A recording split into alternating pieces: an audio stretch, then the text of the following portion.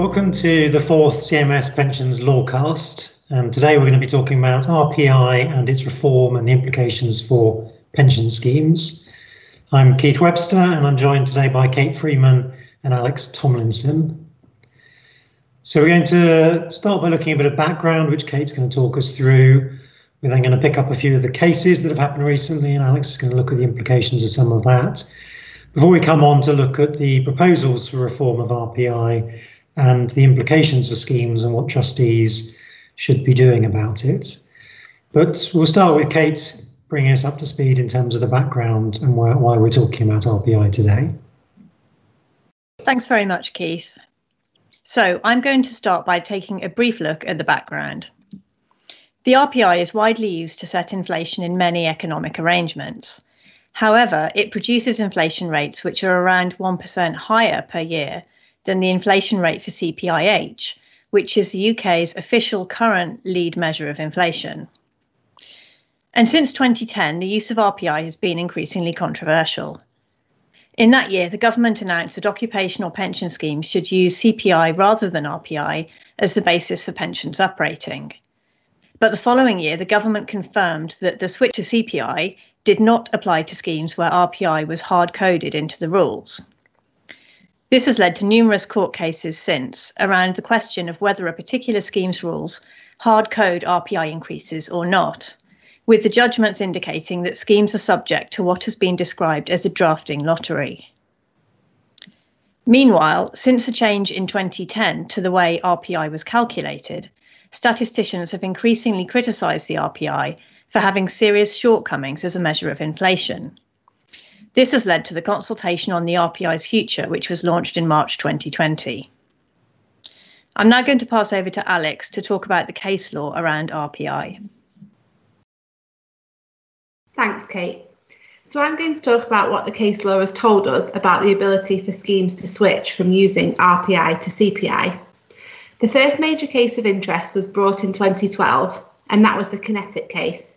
And since then, there have been numerous cases, including 5, which have been reported this year.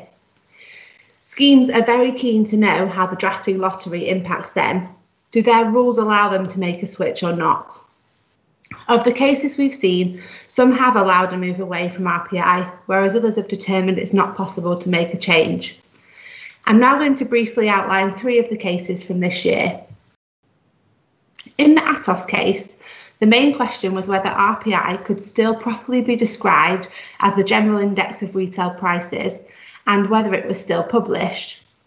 The High Court was clear that the definition in the rules still meant RPI and that it would continue to do so, and that RPI was still published for the purposes of that definition. And this confirmed an earlier case involving the Bernardes pension scheme. So in the Atos case, no change was permitted. The Carr and Thales case is unique in that, unlike other cases on RPI and CPI, the case was brought to the court after the trustees had purported to make a change and following a member complaint to the Pensions Ombudsman. The other relevant cases have been brought before the trustees or employer had tried to make a change, seeking guidance from the court before taking any action. The relevant scheme rule referred to increasing pensions by the increase in the RPI capped at 5%, as specified in the order under the Pension Schemes Act. The trustees considered 2 limbs to this rule, the first being the percentage increase in the RPI subject to the 5% cap, and the second limb being the reference to the order under legislation that sets out what statutory evaluation should be at a particular time. It's under these orders that the government had decided to switch from using RPI to using CPI. When this particular provision in these scheme rules was drafted, the statutory increases provided under the order were RPI capped at 5%. Therefore, at the time of drafting, limbs 1 and 2 were aligned. But over time, as statutory increases have altered and lowered, it's meant that limb 1 and limb 2 are no longer the same thing. Now, in this case, the trustees had obtained advice that the wording in the rule only required increases at the minimum rate as set out in the order, i.e. under limb 2. However, the High Court disagreed. The court said that the starting point was the natural and ordinary reading of the rule, which the judge considered gave primacy to Lim 1 and not Lim 2. So the outcome was that the employer was stuck having to provide increases at RPI capped at 5%, despite the reference to the statutory order being within the scheme rule. In the Arup case, the High Court considered a scheme rule which provided that if the composition of the index changes or the index is replaced by another similar index, the trustees, after obtaining the actuary's advice, may make such adjustments to any calculations using the index or any replacement index as they consider to be fair and reasonable. Now, in the case, the employers argued that despite RPI still being published, it had been functionally replaced, first by CPI and subsequently by CPIH.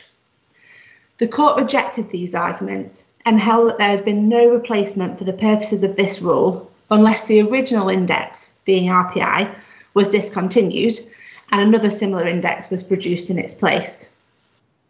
The court did hold that the change in composition to RPI could in principle extend to any change in its data or methodology which produced a substantial change in the end result. That, the court said, included changes made to the RPI in 2010 regarding the way price data for clothing and footwear were collected, and also changes made in 2017 to how housing costs data was incorporated into RPI. Now, in terms of timing, the judge commented that in relation to the 2017 changes to RPI, it was not too late in 2020 for the trustees to consider their power to make adjustments to any calculations using the RPI. But changes in composition, such as the 2017 change, could not be a proper justification for the trustees to decide to move completely away from RPI to a totally different index. So the outcome of the case was broadly good news for the employer, as the court agreed that some of the changes made to the composition of RPI did cause the power under the rules to be engaged, but the court's decision prevented a whole-scale switch away from RPI, which it said was not permitted. The common theme of the cases is that each of them turns on the exact wording in the scheme's own rules. The broad principles we can learn are that RPI continues to be published, and despite the various changes to RPI, it doesn't automatically mean that schemes can move away from using it. Where a change may be possible, the extent of that change is also determined by the exact wording in a scheme's rules. The position remains that schemes are bound by what their rules say, and there's been nothing from the courts to alter the drafting lottery that exists. I'm now going to pass back to Kate to talk about the current consultation on proposed changes to RPI. Thanks very much, Alex. So, as we've mentioned, for some years now, the RPI has been heavily criticised by statisticians. In 2013, it lost its status as a national statistic, and an independent review in 2015 found that it was not fit for purpose. Last year, the UK Statistics Authority, or UKSA, made some recommendations to the Chancellor about changes to the RPI going forward. As a result, the Chancellor and the UKSA launched a joint consultation which began in March this year. So what does the consultation cover? Well, it's perhaps best to start by being clear about what it does not cover. Firstly, it is not proposed that the RPI should be abolished. Last year, the UKSA recommended that it should be abolished, but the previous Chancellor said he could not agree to this because RPI is so widely used in the economy. Abolishing it would simply be too disruptive and damaging, he said. The second point that is not up for debate is that changes will be made to the method used to calculate RPI. Under legislation, the UKSA needs the Chancellor's permission to change this method before July 2030. However, after that date, it does not need this consent. It is expected that the UKSA will therefore make the change by July 2030 if it can't do so earlier. The nature of the proposed change is that RPI will be calculated using exactly the same methods and data sources as are used for CPIH. The RPI and CPIH figures will continue to be published separately, but in effect they will be exactly the same in all but name. The figures for the monthly and annual growth rates in RPI will also be the same as for CPIH once the initial transitional period is over. And finally, the supplementary indices to RPI, such as the RPI-J and RPI-X, will no longer be published with effect from the date that the RPI changes. So the current consultation therefore focuses solely on the timing of these changes and a few technical details about implementation. So turning to the questions that are asked in the consultation, well, firstly, timing. The government has already said that RPI cannot change before 2025. So the main question being asked by the consultation is whether it should change to align with the CPIH methodology between 2025 and 2030. Under legislation, the Chancellor needs to consider this question in light of the implications for index-linked gilts. The consultation therefore invites views on the impact that the different dates would have, specifically on the index-linked gilt market. This will help the Chancellor to weigh up the net effect on both the public finances and the gilt markets of moving to the new methodology before 2030. On transition and implementation, the consultation also asks some technical questions about how to transition to the new index. The UKSA says that it has considered several options and it invites views on its proposed approach. On the supplementary indices, RPI-J, RPI-X and so on, as mentioned, these will no longer be published when the RPI changes. The consultation asks which of these indices are currently being used and what guidance users would find useful. And then finally, the consultation also invites views about the broader impact of the proposed changes. The Chancellor and the UKSA admit that they don't have full sight of all the ways that RPI is currently used in the economy. So they invite comments on the potentially unintended and diverse impacts of the proposals. However, they make very clear that this is unlikely to be directly relevant to the outcome of this consultation. Rather, they say that responses may be taken into account in future policy making. So, what's next for the consultation? Well, it was originally due to close in July 2020, but this has been extended because of COVID-19 to the 21st of August 2020. The government and the UKSA have said that they will respond to the consultation in the autumn. So, watch this space. I'm now going to pass back to Keith to talk about what might the future look like for RPI. Thanks, Kate. So we now want to look at what are the implications for pension schemes from the proposed reform, which, as Kate said, is going to happen at some point based on the consultation. And I think a good place to start is the members. What are the implications for members of this? So for any member who has pension increases or revaluation which are currently linked to RPI, each year's increase will on average be lower. And so the value of their benefits is going to reduce. And the Institute and Faculty of Actuaries estimated that for a 65-year-old, the cut could be in the range of 10 to 15% of the value of the total pension. But for members who've got CPI-linked liabilities, there's no impact at all. CPI will carry on as it is. So on the one hand, this is bad news for members who've got RPI. They'll feel quite aggrieved that they're going to get lower benefits if they understand the changes. The alternative view, though, is that those members have had a windfall since 2010 because RPI has an inbuilt overstatement of inflation and therefore they've got more increases than arguably they should have done based on inflation. And whichever view of that you take probably depends on whether or not you've got RPI increases. From the employer's perspective, the main question is the funding impact, and we'll discuss in a minute how that very much is scheme specific. Those who have a positive funding impact will be quite keen for the change to happen sooner rather than later, and those who have a negative funding impact clearly won't want it to happen before 2030 and would ideally not let it happen at all. From the trustees' perspective, you will need to consider that funding impact and work out what the implications are for how you run your scheme, with one of the key aspects of trustees being the impact on their investments. So nearly all schemes will hold some level of index-linked gilts or RPI-linked swaps, which will be affected by this change, and trustees will need to work out the implications for their investments. So from a funding perspective, as I say, it's very scheme specific, and the two variables are firstly, are your liabilities RPI linked or CPI linked? And then the second variable is, have you hedged those liabilities or not? Have you hedged your inflation risk?